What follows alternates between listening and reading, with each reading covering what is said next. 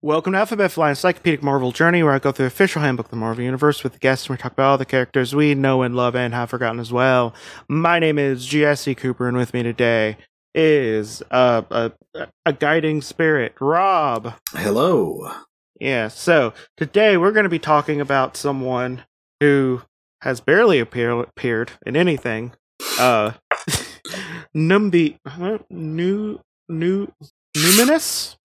Yes, Numinous. Yes, the cosmic Whoopi Goldberg.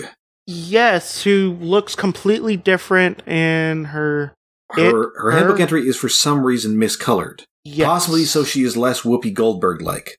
Yes, they are, I guess, closer to pink instead of brown. Yeah, I think her costume was originally like white and blue and yellow. It's like if Whoopi Goldberg was like a cosmic entity and possibly also some sort of matador samurai. Yeah, I could see that. You definitely want to get a look at this. So if you go to @AlphabetFlight on Twitter and Instagram, you'll get a better look. But Percent the whoopster. But yeah. So real name is Numinous. Occupation is Universal Guiding Spirit. Good work if you can get it. Better than hosting The View. Yeah.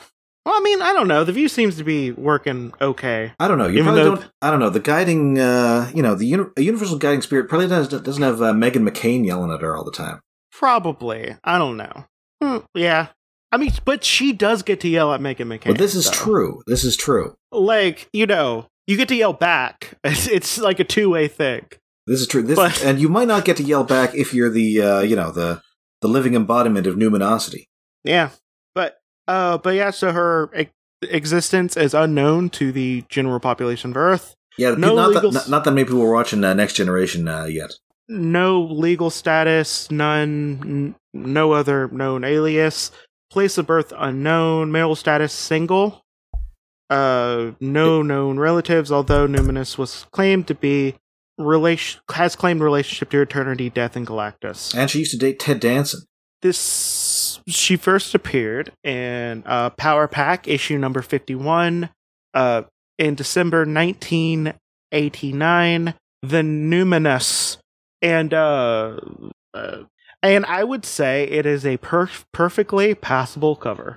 Yeah, it definitely draws the reader in. Why is Power Pack in the hand of a giant space Whoopi Goldberg? Yeah, it's golden. You have like a golden outfit. And you have, is that Kofi? Wait, who is the other person? Other person is... There's 5 people there. Oh, it's, what's his name? Franklin Richards. Franklin. I always forget Franklin was in there on the Power Pack team. Yes. I always forget. Yeah, so we have the Power Pack. They're in space, plenty of Kirby Crackle, and Space Whoopi Goldberg is just like, hey, here's my hands. And that's that's about it. There's not much on the cover. You in danger, Power Pack. Yeah. But, this is going to be just real short one. Because I have a feeling they just came out, like the year before this. This is from December '89, and I think she had been in like a couple issues, and she wouldn't appear again until like 2 years ago. Yeah, in the group miniseries, and looks not anything the same at all. Well, probably so. We don't get sued by Whoopi Goldberg. Yeah, probably. So little is known about the entity known as Numinous, the self-proclaimed guiding spirit of the universe. Numinous had claimed to be the living embodiment of numinosity, a guiding spirit presiding over the affairs of sentient beings throughout the universe. Her only purpose is to manipulate the activities of sentient beings throughout the universe, and we awaken them to whatever degree they may be aware to wonder the universe. She does so by searching for sentient beings in desperate situations, and through her manipulations brings events to an improbable but awe-inspiring resolution. So she just makes real good endings to adventures, basically. Yeah. I mean, that's cool. Yeah, no, I mean, not a plot device you want to haul out too frequently, but, certainly in a book like Power Pack that had more than your average amount of whimsy, that's a fitting enough character. Yeah. First recorded revelation of the Numinous to to humans was the pre-adolescent group of superheroes known as Power Pack. Numinous appeared before the group as they returned to Earth from the destroyed planet Camellia. The entity convinced the team to return to the base station, which housed the Technocratic Society of the Planet Survivors.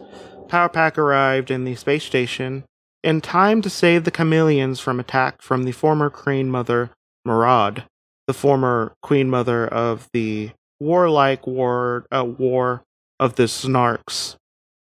The true purpose of the design of Numinous in this and similar acts appears to of apparent benevolence remain unclear. So, yeah, like, I'm normally not a person to be like, this person doesn't need an entry. I don't think they really do much of an entry. Some people really lucked out by first appearing in 1989 and them having to fill some space. Yeah, like it's like in the Grinwald run when Sunder had maybe a half a paragraph worth of stuff and a really big picture, and then we didn't get people like Manbull or a whole thing for Batroc or anything. Some people really did luck out. I'm just saying, I don't think she really would have enough to fill a page now in modern days. No. Maybe one of our modern page long profiles are now they used to be half a page long, but we've increased the font size to make it more legible. So she could probably fill a page under current handbook standards, but and I guess she has those extra Groot appearances, but that would still be pushing it. Yeah, because I think she only appeared halfway through the Groot series, and she's in 3 issues total plus the update 89. Yeah, it's not really much. I mean, you go Numinous and get that handbook profile. Yeah, I mean, good on you, but also I still don't have that Manbull entry. There's a couple entries I want that I don't have right now. But yeah, so apparently she's 27 foot tall and 11 inches. She weighs 17.7 tons. Blue eyes, black hair, and she can lift a lot. She's real big and a cosmic entity. She said she's class 100, get that strength. Well, class strength 100, which means you're a giant space person. You can hold an entire child supergroup in the palm of your hand. Oh yeah, you can lift a lot of stuff. Yeah. I don't imagine Eternity has that much of issues picking stuff up. So it's probably about the same for her. Yes. Although Eternity also is the embodiment of the universe, so technically can lift the entire universe. Well, I guess there wouldn't really be anything else for him to pick up, since he's everything in the universe. I never asked this, and this is just to fill a little bit of time because her powers is whatever she wants. Really, she just makes things happen. So, but okay, so with Eternity. Because it's the embodiment of the universe, which means everything is inside of it. How does that work? Just a general. It's important not to think about it too much.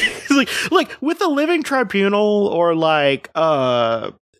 some of the other Master, Order, and Chaos, and all those other those entropy, all of that stuff makes a little sense if they can show up in front of people, but Eternity just goes inside of itself whenever it appears to someone. I mean, I guess what we see as Eternity's representative is actually more like an avatar, as the actual form of Eternity is incomprehensible to the human mind. Okay, but let's say you do a thing that they did, which I'm glad they don't talk about anymore, where Hank Pym gets so big that it gets bigger than the universe. Uh-huh. Okay, let's say that happens. Right.